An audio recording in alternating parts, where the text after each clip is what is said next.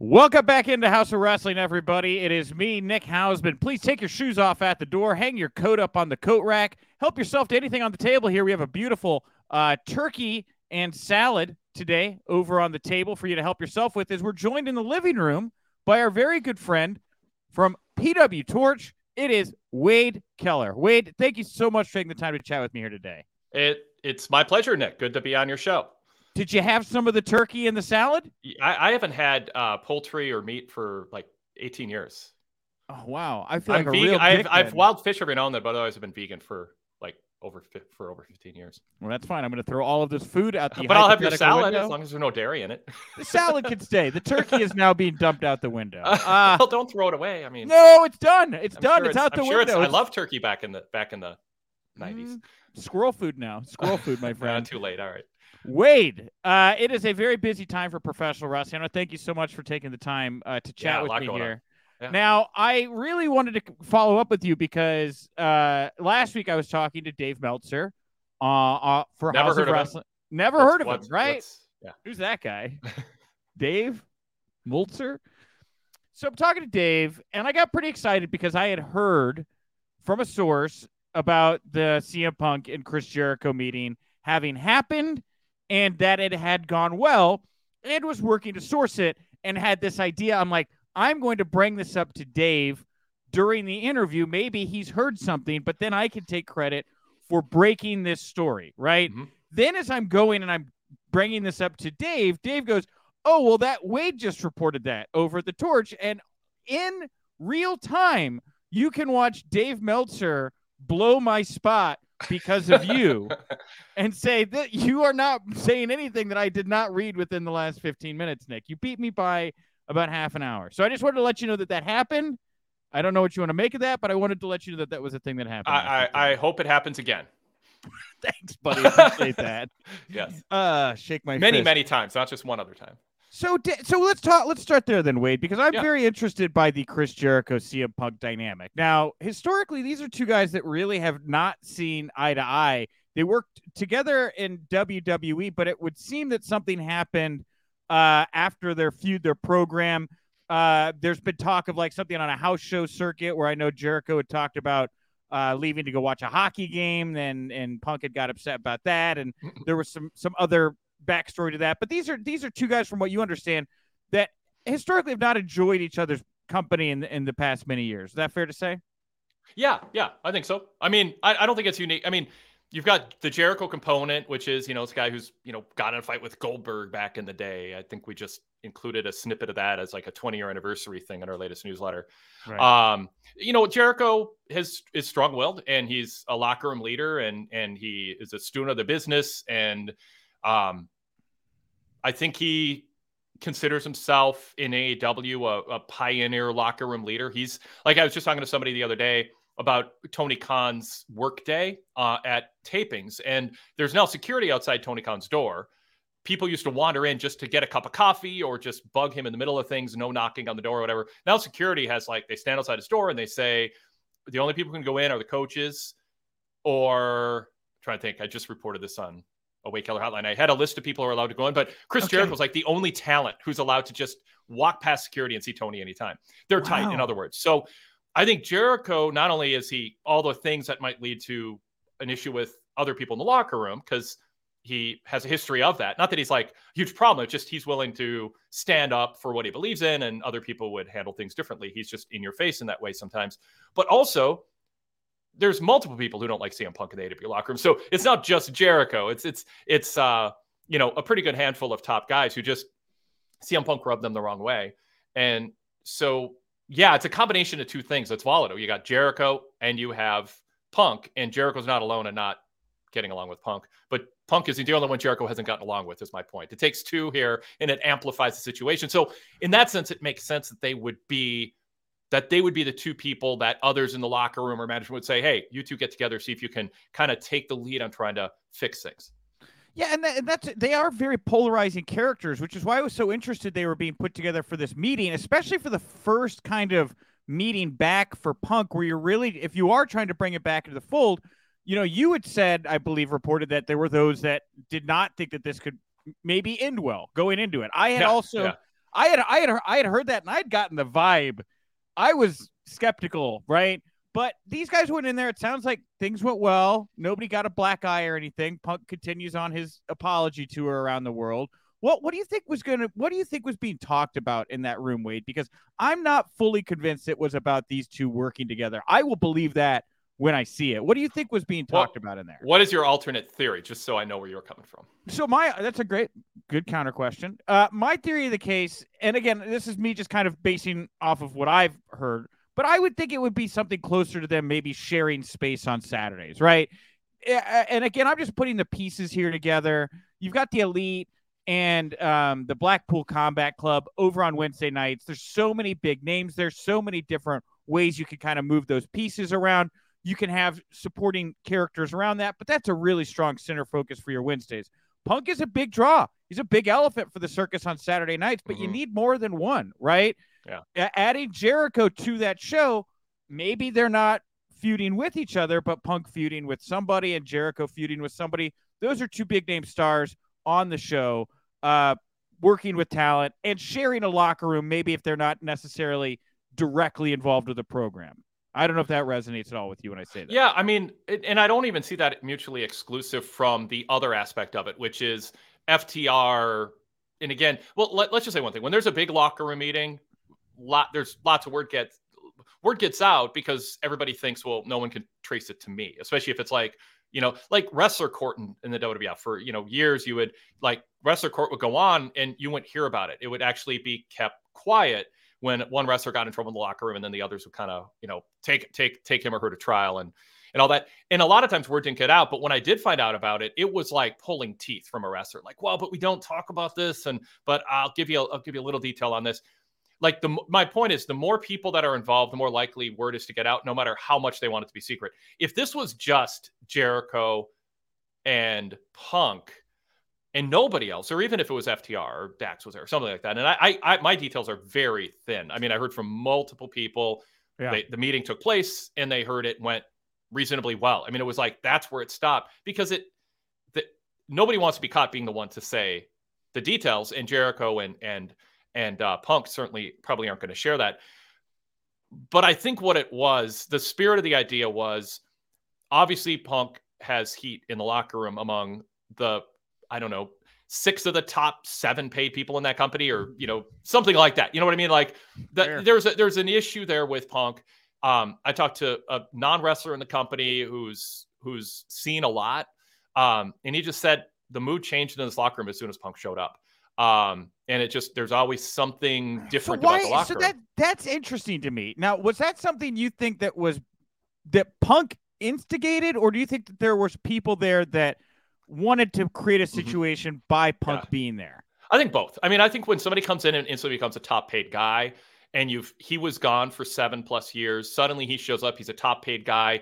And the top guys know Tony Khan loves CM Punk. I mean, like, you can't cover CM Punk in AEW without noting that Tony Khan, people think Tony Khan has almost a blind spot for Punk, or that he'll take a lot more from Punk than he would from anyone else, because he's just a huge fan of CM Punk. Look at the media scrum. He just sat there and let the guy say whatever he wanted. He never stopped him, In the Pro Wrestling Torch Newsletter cover story a couple weeks ago on this situation, I went back and got a photo that I took at a media Q&A after Punk's first match. And it's one of my favorite cover photos ever for PW Torch. And it's Tony Khan and CM Punk hugging after the media Q&A. And it's that Tony Khan is a hugger. He loves hugging, but it's like a video that's goes viral of like a dog that runs up to its owner after the owner's been overseas for 3 years. Like, it was just like, yes, I love you. I'm so glad to have you here. Like, and again, Tony's a hugger. He probably does with other people, but it was to capture the moment of the dynamic between those two, and that Tony's willing to poke a lot. And I think, so going to your question, I think a lot of veteran wrestlers sense that. And I think there was some genuine jealousy. Hey, we built this place. This guy comes in. He's paid more than us. He's the darling. And so certainly that was there, and Punk had to deal with that. But the analogy that I used, and I'm not saying it's perfect, but I was trying to figure out, from gathering what people say about Punk, who have known him for a really long time and have been around him in this AEW run also, and in some cases both. The analogy I used in a podcast I did is, if you go into a bar and there's bar or counter seating, or a restaurant, there's counter seating, and the chairs don't have backs on them. You'd be like, I wish there were backs on the chair. Everybody knows they're more comfortable. Why wouldn't you put backs on the chair? Most people would go in and say, I wish there were backs on the chair, and they'd move on with their day. CM Punk would get so hung up on it, he'd ruin everyone's night. Like, that's like, so the idea was Punk came into AEW, and there's things that annoyed him about the structure compared to WWE, ROH, whatever. There's things about the locker room dynamic, the leadership, how people were respecting him, if they were giving him whatever. And he read into things or saw things for what they were, however you want to look at it. And it just, I don't want to say he just wouldn't shut up about it, but people sort of felt like, let it go and just integrate, let's be part of things. And so it's not a perfect analogy, I'm not saying, but it is the one that came to mind that I think embodied how multiple people have described why Punk is so disruptive to the harmony of a locker room. Is he might be right, but by the end of him being right, you hate him. Okay, fair enough. I mean, Yeah. he's very, very blunt about it, right? And we all watched this kind of bubble up. I went back with Sean Ross Sapp. We did this whole kind of deep dive, kind of moment by moment. But you can see almost, from the get that there was that tension there. And yeah, the Hangman Adam Page promo there is probably the thing where it started to kind of tip over into reality. But there had already been, bubbling rumors about the Cabana and Punk thing. And it almost seemed like, you're right, like from the moment that guy got there, maybe he rubbed some people the wrong way with what he had to say about how things were run. Or it kind of feels to me it's a combo of that and just a group of people that wanted to just sour the punch. As soon as this guy got there, I think it is probably a combination of both, Yeah. I mean, there's a, if the first person that you run into in the day is a jerk, and the second person is a jerk, you ran into a couple jerks, but if the third, fourth, and fifth, and sixth people are all jerks, maybe you're the jerk. And I think with Punk, you look at his reputation in WWE and how other wrestlers talk about him. Even how people in WWE who I knew were big fans of his when he went during his early stint in WWE, and they soured on him in WWE too. I mean, this is not just an AEW jealousy, top guys don't like this guy thing. This has followed him around.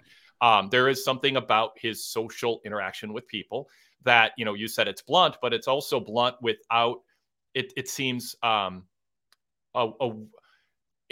he doesn't seem to absorb the ramifications of how blunt he is.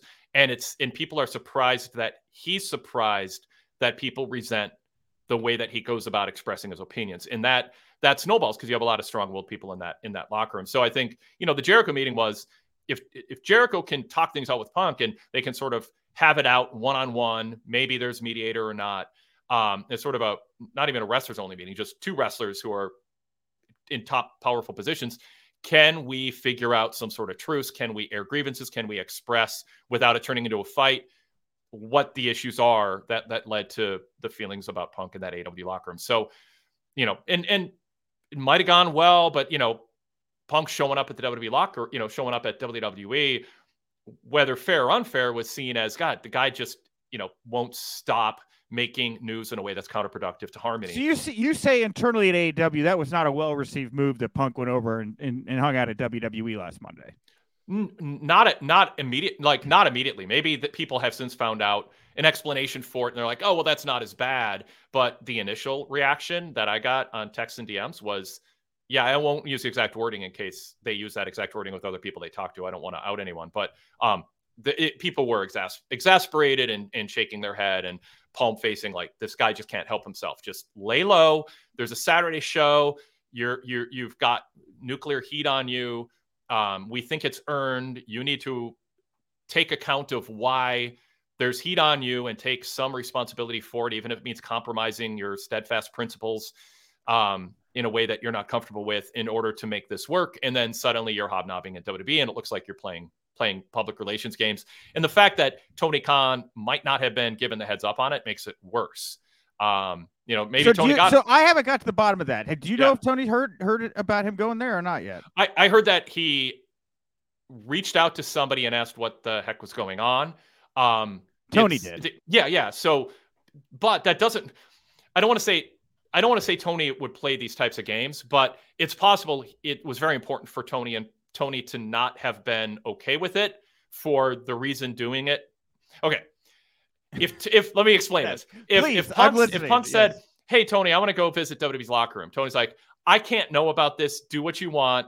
But we didn't have this conversation and I didn't know ahead of time, but go ahead. It'll be good for PR. If, and I have zero reason to believe that's the case, but I'm just trying to account for all reasonable options. It's possible Tony's like, do it, but I want no part of it. That'd be contract tampering. So as soon as Punk did it, it's possible Tony started going to people, what the hell? What is going on here, in order to cover himself legally? Right. Fair enough. So I'm just saying that's possible. But my inclination, my belief, the belief of people I talk to is Tony did not know ahead of time.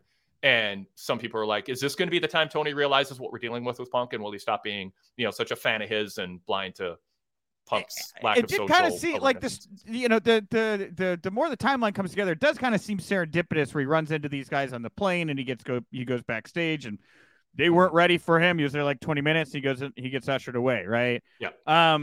It is, I can't, it is interesting to hear about the public relations aspect of this, right? Because it's like, yeah, the people that want him to lay low and kind of like accept fault here. I don't know that Punk is 100% willing to do that. Like, I don't think on a personal level from his camp, I don't know that this is a guy who's fully I don't think this is a guy that believes now or will ever believe that he was fully in the wrong here to a point where he has to be the one to bend the knee as opposed to the other side of the camp. Right. And so on his end, I understand wanting to project an image of, I'm not the most hated guy in this entire industry right now, because over in AEW, while there are a lot of people up top that I know are not thrilled with Punk for a variety of reasons, every young person that ever worked at that company that had no prior history with Punk, I have really not heard a single bad word. It seems to me like more of the sins of the past coming back to haunt Punk now.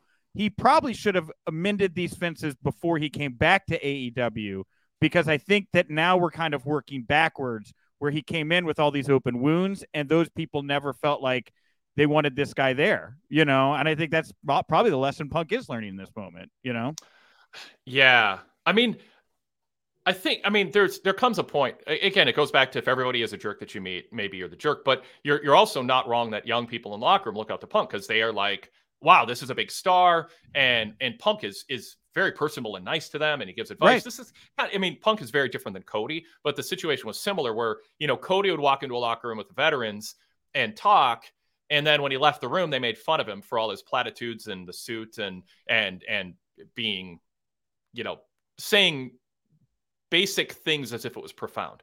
And people would roll their eyes at him. He'd go in a locker room with young wrestlers and give basically the same speech, and they'd be like, whoa, look at that sage advice from this veteran who XY has accomplished this, and he was in WWE and he went to ROH and he co-founded this company. It's like they'd look up to him. So part of the thing with Punk is just the advice in the Punk wants to get a certain level of respect, and he gets that from the younger guys. And then when he doesn't get it, it blows. It doesn't work out very well. And he has a different way of dealing with that aspect of it than Cody, in terms of the veterans kind of rolling their eyes at him. And so, that's sort of natural, but Punk's personality is such where, yes, he gets the type of positive reinforcement and admiration and respect that he thinks he's earned from younger guys. And the veterans are like, you were gone for 7 years and XYZ about you in the past. And right, we're not going to give you that slack. I really think if Punk had gone around and done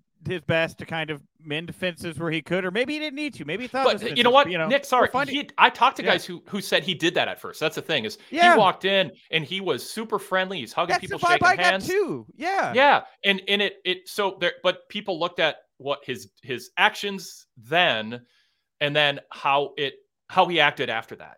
And it was, yes, he made the effort at the beginning to do what you said, but then he was still same old Phil, same old Punk, however people want to phrase him after that. So, I think my long distance amateur psychological evaluation or assessment of the situation is, I think Punk is befuddled by how people react to him, and therefore isn't sure how to fix it, and gets in this loop, in this cycle then that we watch happening, which is him making things worse while trying to solve it, because for whatever reason, talking it out doesn't seem to solve it like it does with a lot of other situations in wrestling locker rooms or NBA teams. Players punch each other, and the next thing you know, they're out there defending each other on the court 2 days later.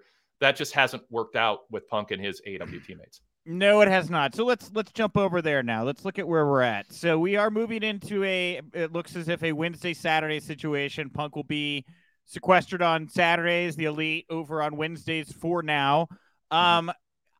This is pretty bad. Like I'm hearing it's really, Punk is doing his best to go out there and try to project this aura of mending fences, and I'm willing to do business, but the Elite, it doesn't seem as open to that. How bad is it how bad is it from the Elite side towards Punk and being unwilling to working with him that you're hearing, Wade? Yeah, I mean, I sense that they're the couple that goes to the therapist, and within 20 minutes, the therapist says, my job is typically to try to figure out common ground so that you guys can figure out how to continue your marriage. But 20 minutes into it, I think you guys need a divorce.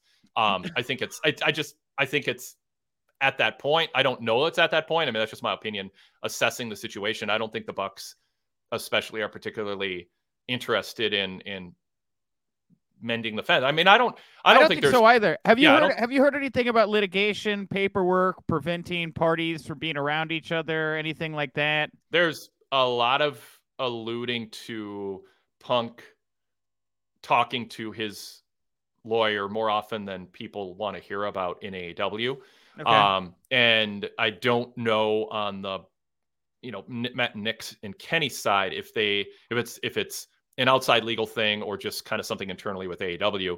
But I mean, when you get in a fight and the fight doesn't hash out difference, it doesn't lead to hashing out differences a short time later, but leads to no one talking to each other. And then you have Brandon Cutler's tweet, which, it's a window into their attitude, which is, Punk's gaslighting. I mean, there's people in AEW who don't think Punk wants to wrestle another match. They think that he's just, he has to put up that front, but he wants a settlement. He wants to get out of the situation because it's, and I don't know that Punk's never hinted at that publicly in a way that I think has credibility, but I know from multiple people, and it surprised me when I heard it. There's people who think Punk doesn't sincerely want to wrestle for AEW again. He just wants a buyout. Well, and that's what made visiting WWE so inflammatory with some of those people, which is not only don't I think he in good faith wants to wrestle for AEW again, but here he is flaunting the idea that he's trying to gain extra leverage with WWE at the same time with a plausible deniability of, I'm just saying hi to friends and I happen to be in Chicago. So the conspiracy theories within AEW, and I don't mean conspiracy theories that are necessarily right or wrong, but they're there and people feel strongly about them when it comes to him. Yeah, and but then there's the Impact move, where Impact is very much in the umbrella with AEW, right? I mean, it's that when you trip on a crack in a sidewalk and you pretend you were going to jog anyway. Like, did he go to Impact to make it seem like it's not WWE? It's just I just want to say hi to a bunch of old friends. I'm on a tour, just happened to start with WWE, and now I'm going to go to Impact, and then after that, I'm going to go visit whatever. I mean, like, that's how people look at that. They look at you're covering up, making it seem like it wasn't just WWE. I'm fascinated to see where this goes. I know I don't want to prognosticate too hard because this thing could go cattywampus any which way is Sunday. But, it's hard not to think about pay-per-views, right? How does it work when you have to combine the Collision and Dynamite rosters, right? You can only keep these people apart for so long. If, this does come to this does continue on at the grind we're at, we're hearing these rumors now about Cody Roman Reigns at WrestleMania 40 now. Mm-hmm. And it seems very odd to me that could be in consideration because we just kind of saw it. It doesn't feel the same way. But if Cody had like backup, right? Like if the Bucks and Kenny were genuinely, like you say, there's no common ground here. This is a divorce, right? Do these guys want to re-sign with a company that has a CM Punk around that Tony Khan really seems to want around? Do you see a realistic possibility that the Bucks and Kenny do go their separate ways at the end of their contract because of all of this? I don't think it's determined yet. But the multiple people have told me Kenny and the Bucks are staying, and it's not a story worth putting serious thought into. That they're going to stick around and make it work. Tony's still tight with Kenny and the Bucks. I mean, there's not the Bucks are on the list of people who can go into Tony's office, although normally Tony just goes and chooses a time every TV to visit them. So they're not usually bugging him, but because they just know Tony will show up when it works for them. But I mean, it's not like Tony Khan isn't on speaking terms with Matt Nick Jackson or Kenny. He is, and they're still close. It's just awkward. I mean, it's you've got two best friends and those two friends don't talk to each other and hate each other, but they both understand that you're going to still have dinner or hang out with the other friend, just not at the same time. And I think it is manageable. I think for pay-per-views, it's a little overblown to think that they couldn't just Punk goes in his trailer, his bus, whatever. When it's his match, he goes to the ring and then he leaves. I mean, I think doing that once every 3 months isn't a big deal. I think doing it every week at TV would be more of a logistical hassle. I even think that's manageable. I don't think these people, if they see each other, are going to be like two dogs let off a leash who just charge and fight. I mean, who knows? I mean, we can't rule it out, but it would depend on what was said that's inflammatory by either party, and then I think the others would react. But I mean, obviously, this is the test of Tony Khan's leadership. Can he just sit everybody down and go, I know you're gonna trigger those people, and I know those people are gonna trigger you.